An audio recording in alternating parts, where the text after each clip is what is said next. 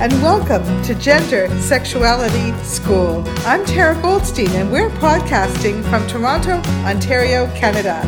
Today, Professor Lee Ayrton from the Faculty of Education at Queen's University joins us once again, this time to talk about an exciting new academic organization called Queer Studies in Education and Culture, which is becoming known by its acronym QSEC. Lee, welcome to Gender Sexuality Schooling. We're so happy to welcome you back. My pleasure. Good to be with you as always.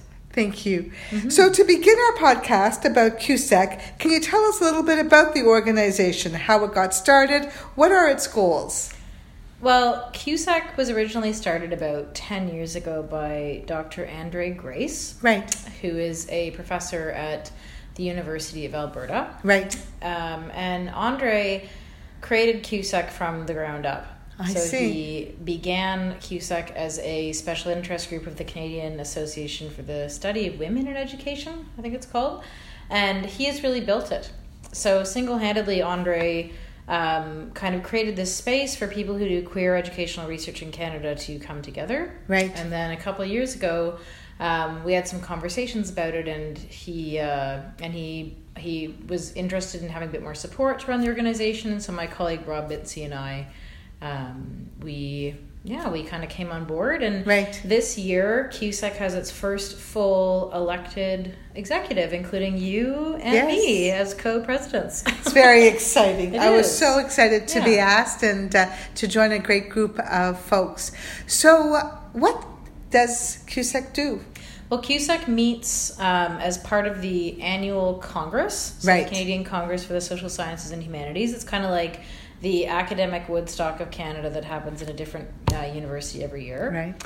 And so we are part of the education one, which, as they tell me, is the biggest one. I see. So the education group, the CSSE, is the largest organization that meets at Congress. But there's also a great opportunity there for folks who do more interdisciplinary work to go to like the Sexuality Studies Association and CSSE. So that's really good for a lot of people. So QSEC is kind of like the queer SIG of AERA, but right. for Canada. So we have a lot of people doing work in Canada around gender and sexual diversity, but we don't, oftentimes when we go down to more American conferences that kind of fly as the international ones, as a Canadian, I go down there and I learn very quickly just how different our various contexts are from the realities of many of my American colleagues on the ground. So QSEC tries to offer a Canadian conversation, because we actually have very different sets of laws. Right. We have different kinds of social norms and expectations around gender and sexual diversity in Canada, and those can get really drowned out in American forums. So I'm really hoping that last year and upcoming, and so for the 2 years that you and I are co-presidents and beyond, that we grow QSEC. Right. That we involve folks at all career stages in the sort of academic gender and sexuality world in Canada.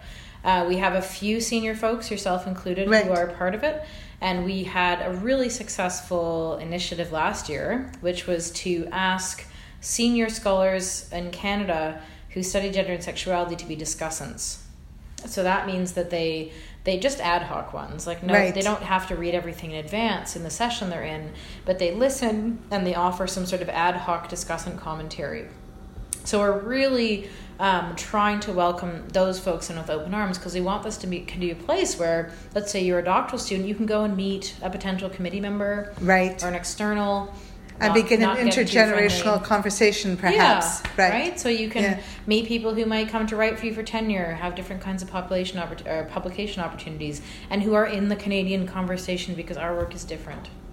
And I do think it's really important to have folks from different generations who are doing work around gender, sexuality, and education, because so often people are the one or two or singular person in their department, in their area, who are doing the work, and they don't have community, right? No. And they need community outside. They do, and we have a lot of doctoral students who are queer and or trans people, or their work engages that stuff, and they're being capably and kindly supported in their faculties, but they are the only person doing that work. Right. So hopefully CUSEC can keep growing and become the kind of place where if you're an early career person or grad student, you can come and actually access some mentorship from people who are in this field in Canada, who can share with you, like, how do you go on the job market as a gender sexuality scholar in Canada? Because that is very different than the States. Right. So we really want to hone in on, like, the particularity of this place and what work is happening here and what work is, like, more possible here than in a lot of other places, and give people who are maybe isolated opportunity to find a community. Do you find that there are differences provincially, or is there enough that we have in common with our Canadian laws and human rights policies that allow for conversation? Well, actually, on the books, right, human rights laws are quite similar. Okay. So I believe 10 provinces or territories have, for example, gender identity and gender expression protections. Right. Some of them, the other ones only have gender identity, but it's understood that that gender expression is kind of read into that. And part of the work that I do around that, its implications for education, is thinking whether that's different or not. But I'll digress. I won't digress there. But there's similar law in the books, but the culture, like Canada is like the EU. Right. So we kind of have a small community of scholars. So when I think about CUSEC connecting people that way, I think about that much smaller Canada, the academic Canada. Yes. But geographically and demographically, Canada is like the EU. Like, right. We have tremendous diversity. Yeah. So what it means to be, even though there's gender identity and gender expression protections on the books in Alberta and in Nova Scotia and in Ontario, what is actually happening on the ground or how other laws impact that is very different. So I believe, if I'm not mistaken, the Alberta United Conservative government has actually enacted a law that would require schools to notify a parent if their child joins a GSA. Wow, I didn't know that. I know I'm not so up in the Alberta stuff, but that is something that was looming, an election issue, and I'm quite certain that was passed, but you should verify that. And that simply, the problems with that are quite obvious. And we would never see that in Ontario. Right. We'd never see that in British Columbia. No. So same human rights law, but very different, other things undergoing that maybe folks can use that human rights law to challenge. But it is a patchwork. And that's why perhaps it's so important to have people from across the country engaged in dialogue, because if there's work to be done in one place, someone perhaps has had some success in another place. Oh, yeah. Like, the Alberta folks have a lot of experience with, thinking about how to do gender and sexual diversity work in a public education system where there's a significant sort of like very like right-wing and sometimes religious population who has different kinds of feelings about this kind of affirming content in public schools.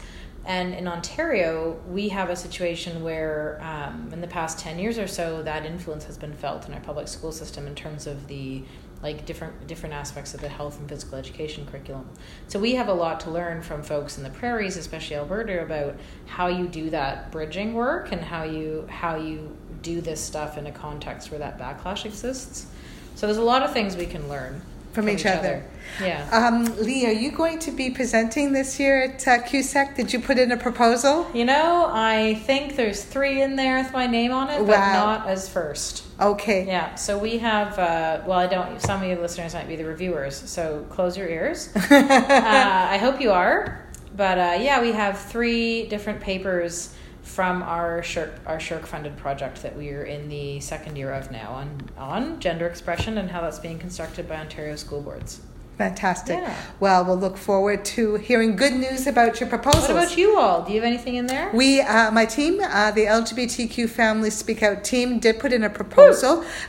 We are very excited that as we come to the end of the project, the end of our funding, it's time to do some reflecting on the different principles and practices, the ethical principles and practices that underlie the project. So we have a proposal that talks about that, and we've looked at some themes that ended up being important as principles, and we're going to talk a little bit about what those themes were and how we created practices to make sure that we were meeting our principles. And generally, the goal was to make sure that we were honoring and celebrating and affirming queer lives. One of the important messages from the entire project was queer lives are a gift to our communities. Yes. And although lots of the families talked a lot about very difficult issues such as bullying and not being seen when their families needed to transition, there were a lot of stories about resilience and resistance and advocacy and allyship. So we wanted to make sure that we had principles that honored that very, deeply. Nice. So if we get accepted, we'll be talking about that. I feel positive about it. Excellent. Well, is there anything else that we should talk about in terms of CUSEC? Oh my goodness, just if you are listening and you are a person who does work around gender and sexual diversity in the Canadian context, but not only, if you have an interest in sort of dialogue with stuff happening in the Canadian context, it's quite cheap to join. You have to join CSSE and then you join CUSEC as a SIG.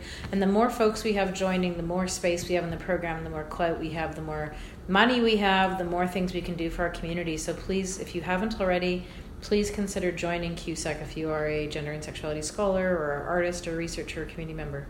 And we'll see you in London. Yeah. We'll see you in London.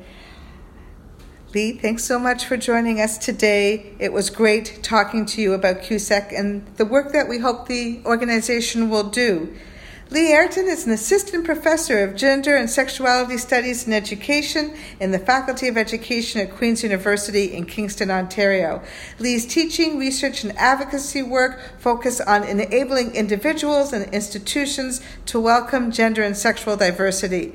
Their most recent book is Gender Your Guide: What to Say, What to Know, and What to Do in the New Gender Culture, which is available from Simon & Schuster. All right. That's our podcast for today. You can find this podcast at www.lgbtqfamiliespeakout.ca. This episode was produced with support of the New College Initiative Fund and from Doug Friesen, who is a PhD student at the Ontario Institute for Studies in Education. Thanks to LGBTQ Family Speak Out team member Kate Reed, sound engineer Lisa Patterson, and musician Doug Friesen for creating the music that opens and closes the show. I'm Tara Goldstein. All the best.